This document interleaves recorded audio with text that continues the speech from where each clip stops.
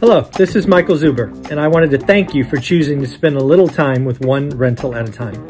My life's mission is to help investors close 1 million rental properties. In order to tackle this crazy goal, I will need your help. If you like this episode or any of the content we produce, please share it on social media. If you get one of my books or perhaps one of our 500 cards, please take a selfie and tag one rental at a time. Now on with the show. Good morning, good afternoon, good evening, folks. Michael Zuber, one rental at a time, back with his Thursday expert, good friend of the channel, Mr. Jonathan Twombly. How are you? I'm doing great, Michael. How are you? I'm doing wonderful, man. This is a topic I've been wanting to hit for about 6 months or so. It is something you are uniquely qualified in my expert series to talk about. And again, it is something I have never done.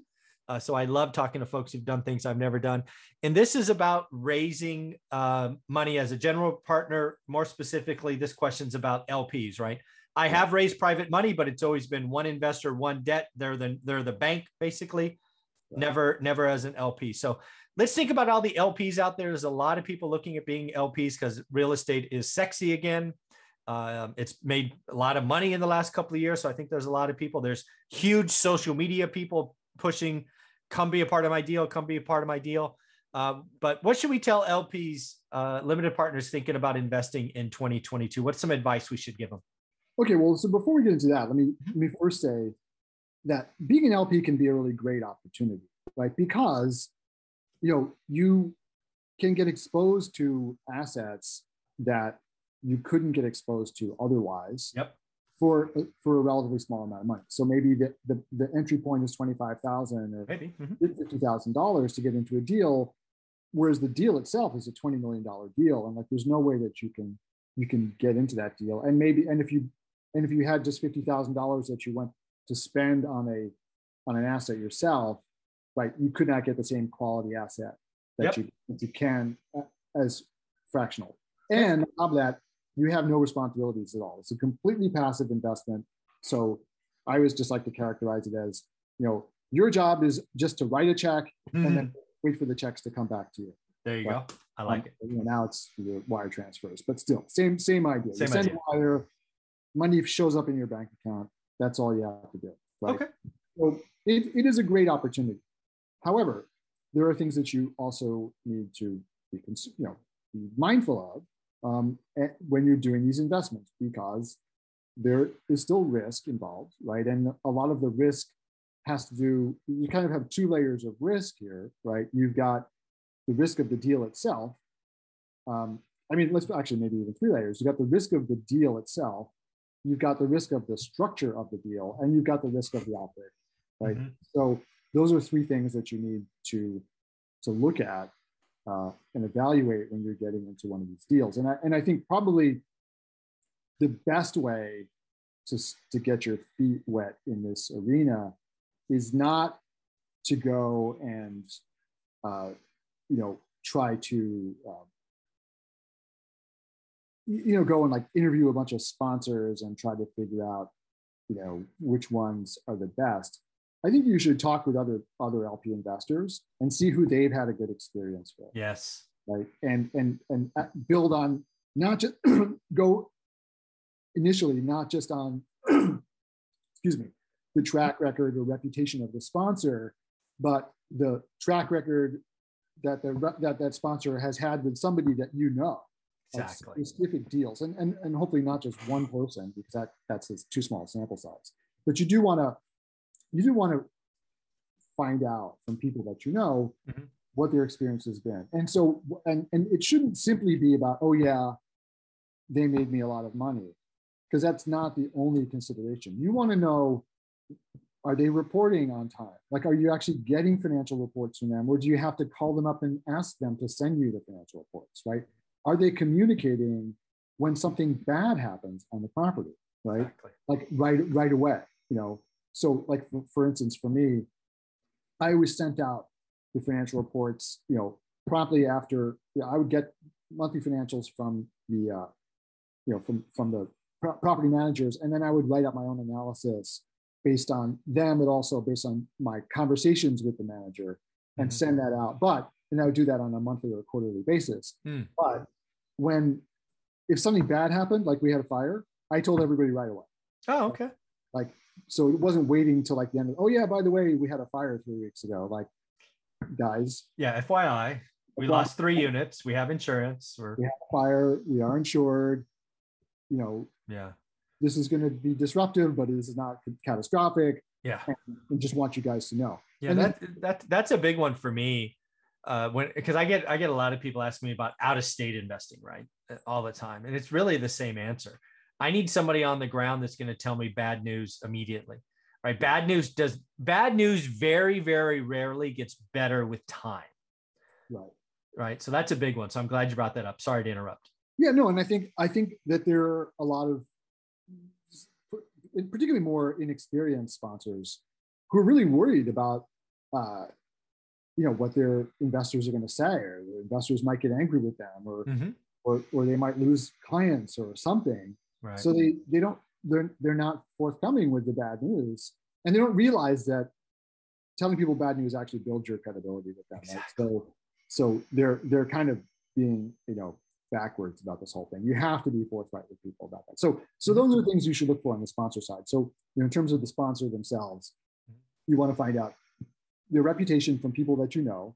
There's a lot of sponsors out there, right? So you don't have to interview all of them, right? You just need to know a couple sponsors that you like and just invest with those people on a repeated basis. But don't start with the sponsors. Start with the people that you know who have already invested, right? And build your list from.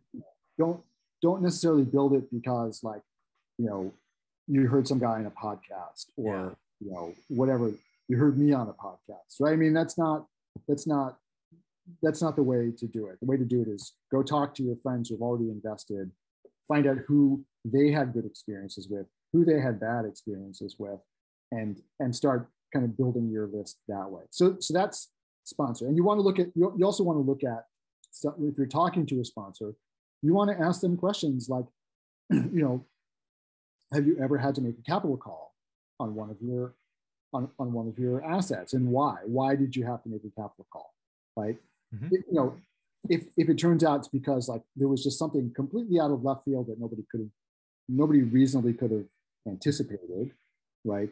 And they had to make a cap. That's one thing, right? But if it's something that they should have, the asset was undercapitalized, they didn't have enough of a reserve fund in the beginning, or their underwriting was bad and they just missed all their projections, things like that, or they the roof, they had to replace a roof and they didn't know that, when they did their due diligence, they didn't catch the fact that the roof needed to be replaced in a year, right? Like that sort of thing.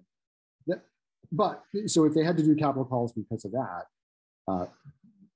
that's bad. If they had to make a capital call because the Great Recession hit, or because the major employer in town went belly up, or something like that, that's different. It's beyond their control and not really foreseeable.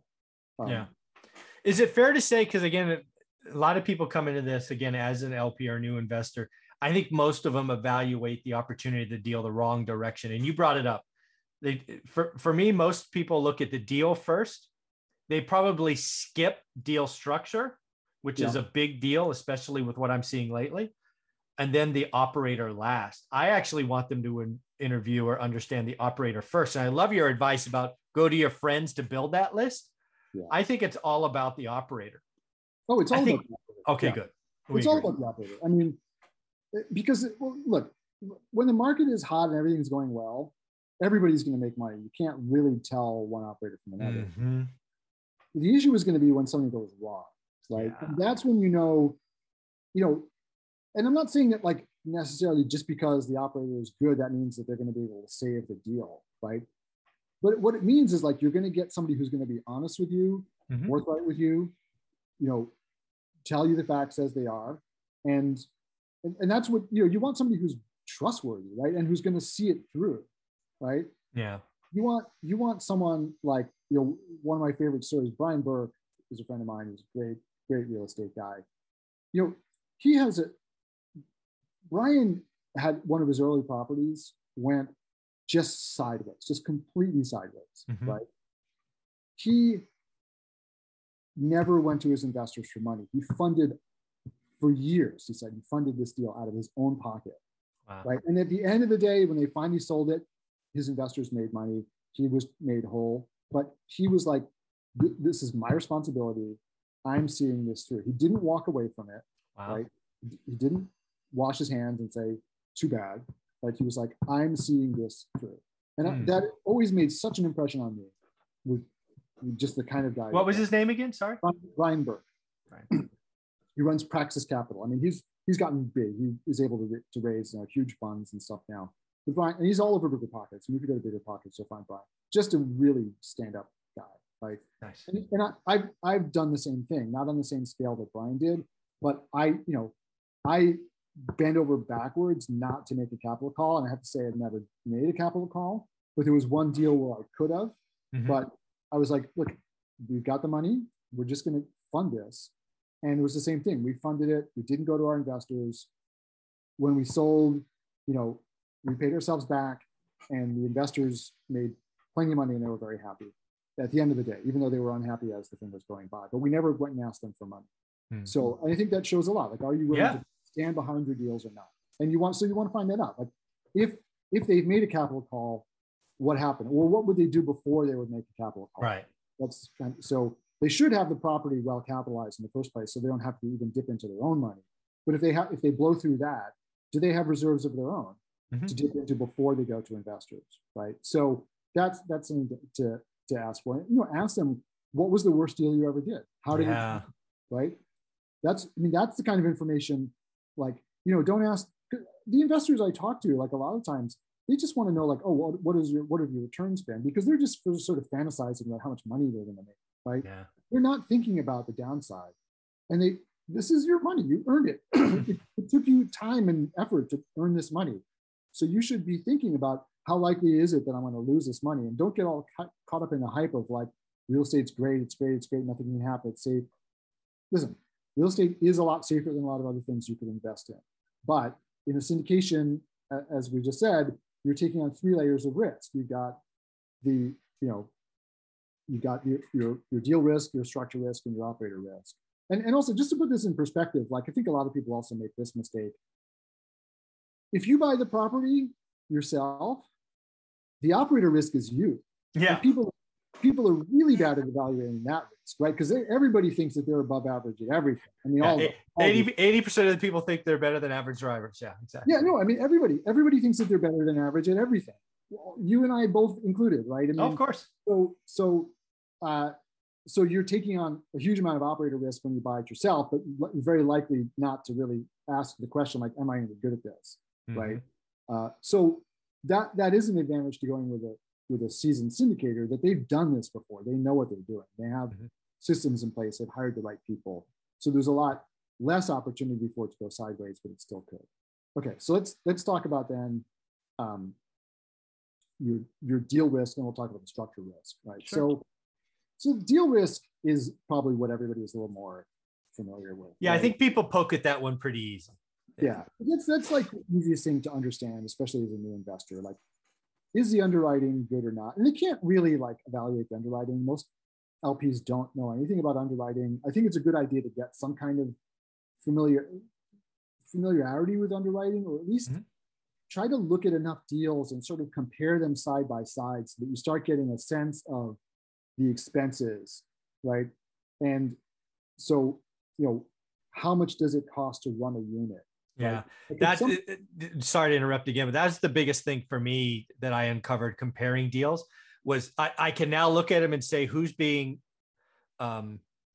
more conservative and less conservative, right? I still have not done a deal. I couldn't really do an analysis, but I can say you're aggressive and you're conservative because I compared enough and see their expense structures and their future, income and expenses. I mean, obviously, and this kind of may depend on the size of the property, and the age of the property and stuff, but more or less, like, if they're underwriting, $6,000-$7,000 a year per unit, they are being a lot more conservative than somebody who's underwriting $3,500 a year for a unit, right? And listen, I have not seen in large multifamily anybody able to run at $3,500 a unit for years, especially if you have, the only time that people can really do that is if they're managing themselves and they're doing the labor themselves. Because the biggest management fees and labor are two of the biggest expense items on a multifamily property, right? The biggest one being property tax.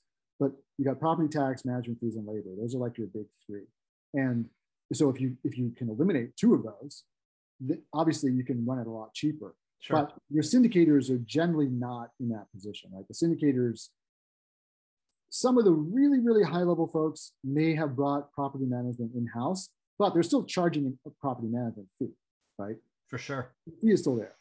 And maybe they have a little bit of labor savings because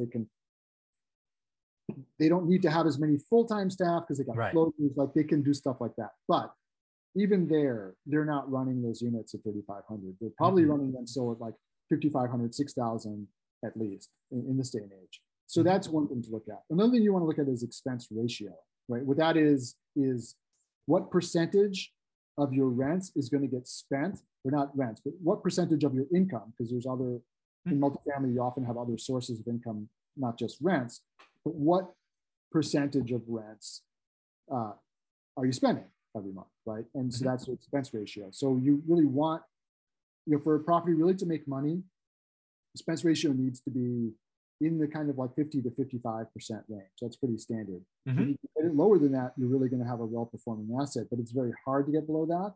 Yeah. And sometimes I'll see people underwriting, 35%. I was just going to say that number. I've seen some deals in my market at 35%. And I have these apartments. I actually just put out a spreadsheet. I have a building that I've owned for 11 years. I put out 10 years and it's never been below 49%. Never.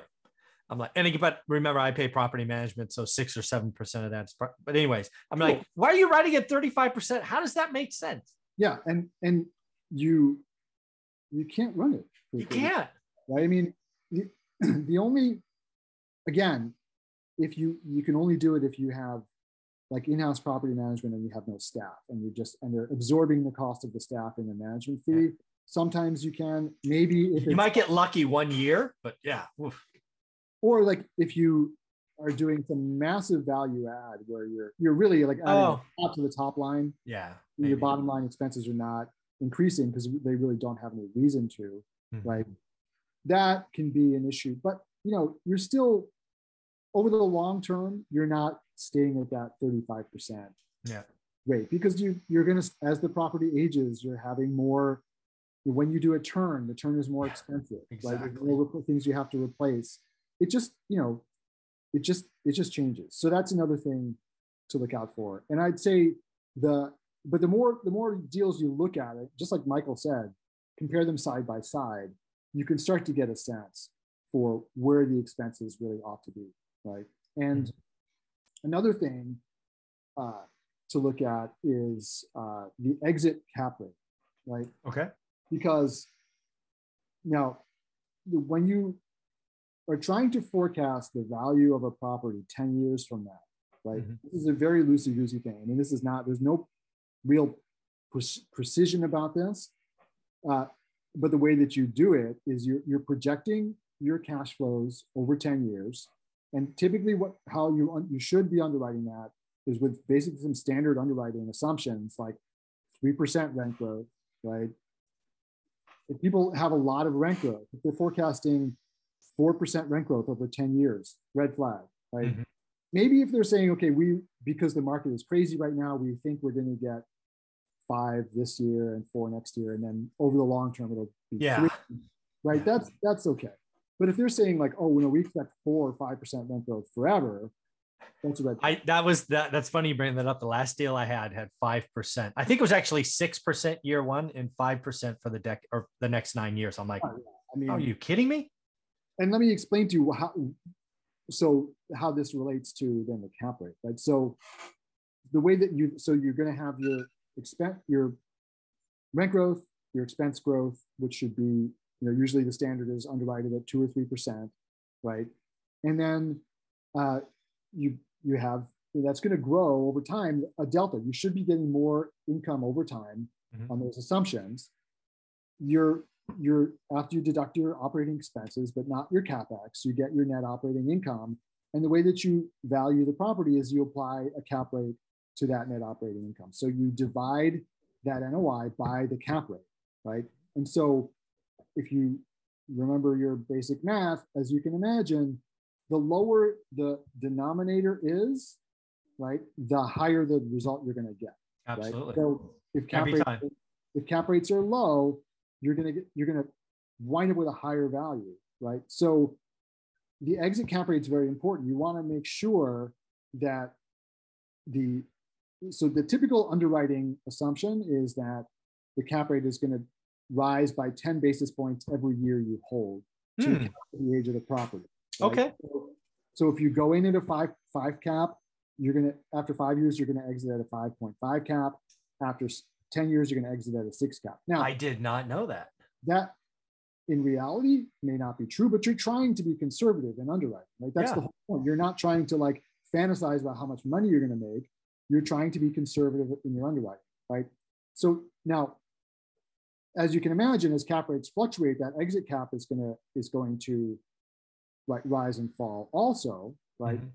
But the lower it is, the better the deal is going to look, because the payment at the end is going to be bigger, right?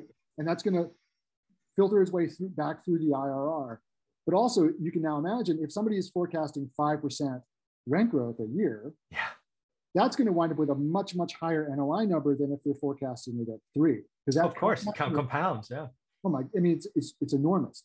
So they can really make a deal look good, even if with no cash flow in the first couple of years, by having really high rent growth and a really low cap rate at the end. Yeah, it's funny you bring that up, because again, that one piece of information you just gave us, I had never heard, or if I've heard it, I didn't remember it, because frankly, I don't remember a deal that I've looked at in the last month or so where the cap rate wasn't actually the same or lower on the exit. Yeah, and I would never underwrite. No, let's put it this way. I would underwrite a scenario in which the cap rate was lower just to see what would happen. But I would not tell my investors. Right. That's the base scenario. Yeah. That is not the base scenario, that the cap rate is going to go down. Yeah, that's crazy. Even if you think it's going to go down. It's a dumb thing to say. Oh, right? yeah. Unrealistic. Because you're right. You take a cap rate from 5 to 4 and you add a big NOI hit. I mean, that's just going to explode the upside. It's going to be massive. All you're doing is setting up so basically that's someone who is like desperate to get funded. Yeah. They're just going to they're just hoping it's going to turn out that well. So they're not disappointed. And maybe they don't care because they're going to get a bunch of fees up front. Oh yeah. They don't care. Most of these guys don't care. They're fee hungry at this point. They're getting paid, right? Yeah. So what do they care how it performs? They just think, and maybe they bought the Kool-Aid too. They drank the Kool-Aid too. Like, oh, it's going to go up. So I don't know. I think a lot of these people are today's flippers from when I was seeing people suffer in 2010. They're addicted to it. Their cost structures all out of whack.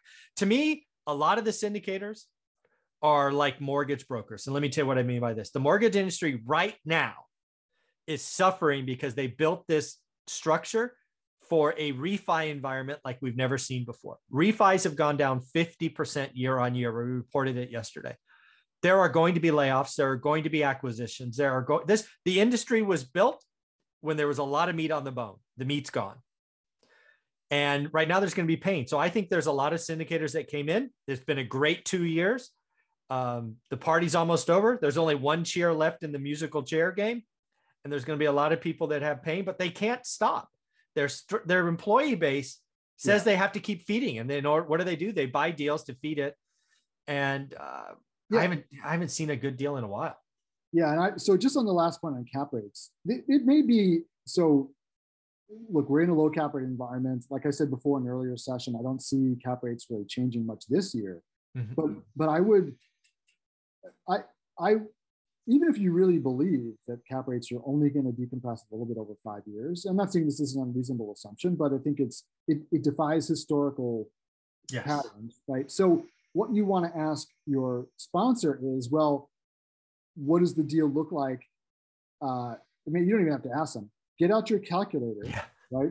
Look at the NOI from the year that they're exiting and divide it, rather than by what they're dividing it by, which is probably, a bigger number. Use a bigger number. Divided by 6%, divided by 7%. See what the line is that where you're actually losing money on the sale, right? Yeah. Because you could, historically, these C-class property in southern suburban market traded for an 8 cap, right? Yeah, my market was 7.5. It's California, so a little bit lower, but still 7.5. The last C-class building I sold it early. I sold it in late 19. Was at a 5. I'm like, get me out. Listen, I'm happy. In 2014, I was buying C-class property in South Carolina, in big South Carolina markets for 8% cap rates, right? So this is where it was always at. Now you have to believe that the market has permanently shifted for it never to go back there. And maybe it never will go back there, but you want to know, even if it does go back there, am I losing my money or not? Right. And then if I am going to lose my money, right, how likely do I think this is to actually happen? And am I comfortable with that level of risk? Mm-hmm. Right. But you need to be asking those questions. Okay. So that's the underwriting issue, sort of, very quickly. Then the last thing, I know you're running out of time, but I pushed it. The last thing is the structure. And this is something Mike and I both alluded to earlier. The best structure debt-wise is to have, a 10-year fixed note mortgage, right? That's the best. That's the best. Because your debt is fixed and you don't have to worry about refinancing and you can ride out whatever's coming. Mm-hmm. But right now, that kind of debt is not competitive. And what's happening is that everybody's getting bridge debt because the bridge lenders have less stringent underwriting standards, and so they are willing to give more years or full term interest only, which is the same thing as having more leverage. The terms are shorter, so it might be 1 year, 2 years, or 3 years, or 2 extensions, or whatever. Probably if you can get 2 extensions, you're probably okay. But you're not amortizing any of the debt, right? Yeah. So your payment obligation is still high. And if you are forced to refinance after 5 years and the market is not in a good place, then you're going to have to make that capital call on your investors to top up this debt structure is the one I think is going to get a lot of people. It's complex. It's a different environment. And I want to tie something back that you said earlier when you talked about the exit. I would tell people to play with the cap rate at the year of the debt expires. If it's 2 years, do it there, because I think that's where capital calls come, and that's where people get hurt. Is that first that refi? That's a great point. That is a dangerous point now. Most people, when they're underwriting the deal, they're underwriting the debt term and the sale term so you're selling when you're instead of refinancing. Correct. But that could be when people get caught where they have to refinance and the market is turned against them. Yeah. So if cap rates go up, that means that your property is worth less money and you can get less proceeds. And exactly. You refinance, your lender is going to say, okay, well, I'm not giving you 1.5 million, which it would be worth. I'm only giving you 1.2. You've got to go find the other 300,000 or sell the asset. But if that's the case, you're probably selling it. You're impairing some capital, right? That what you've just went through is what I see in a lot of deals today, right? The 10-year story is great. The 10-year story might even make sense, but the bad debt structure, there's going to be this 2-year event or that 3rd-year event that nobody's planning for, and people are going to get got. Yeah. That is the structure issue that you should, and there's another structure issue to be aware of too, which is the use of preferred equity. Yeah, so you've talked about that before. Preferred equity it's a kind of like debt equity hybrid, where so it used to be the case that, like at the top of the last market, when everyone was trying to squeeze every penny out of deals because they were everything was overpriced, people were adding a second mortgage to commercial deals, right? So you were getting, banks were willing to give you up to 85% in those days. And then people were going to what were called mezzanine lenders for effectively a second mortgage, getting up to like 94% leverage, right? Which is great. You can make a lot of money that way. But the problem is if the market turns in the wrong direction, you are screwed, right? So, so what happened was all of the financial institutions said, hell no, we ain't doing that again. That hurt. Now they actually structured into the debt, like this is a non-recourse loan, but if you go get a second mortgage, it becomes full recourse against you, right? So nobody wants to get second mortgages anymore, right? So what happened? For a while, nothing happened because nobody needed these second mortgages. But now the prices have gotten so high that this hybrid has emerged. It's technically equity, but it's called preferred equity, which means that it is above you as the LP in the capital stack. So you still bear the first dollar of loss, right? You are the cushion for the preferred equity. This is why the preferred equity lenders love this, right? Because like they're coming in and they know that the people who bear the first dollar of loss are not them, right? And they're also getting basically a guaranteed payment. So they're foregoing the upside. However, they're getting like 6, 7, 8% preferred return plus a kicker when they get taken out. And the idea is that they are supposed to,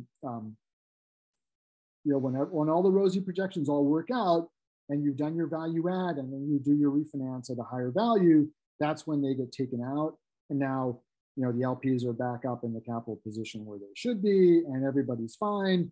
And the LPs wind up making more money because, they had this debt, which is now gone. And so they're getting more of the upside. So when everything works out well, it's great for increasing the LP's returns. However, what you have to understand is this adds risk to your deal. But your deal just got riskier if you've got preferred equity ahead of you in the capital stack.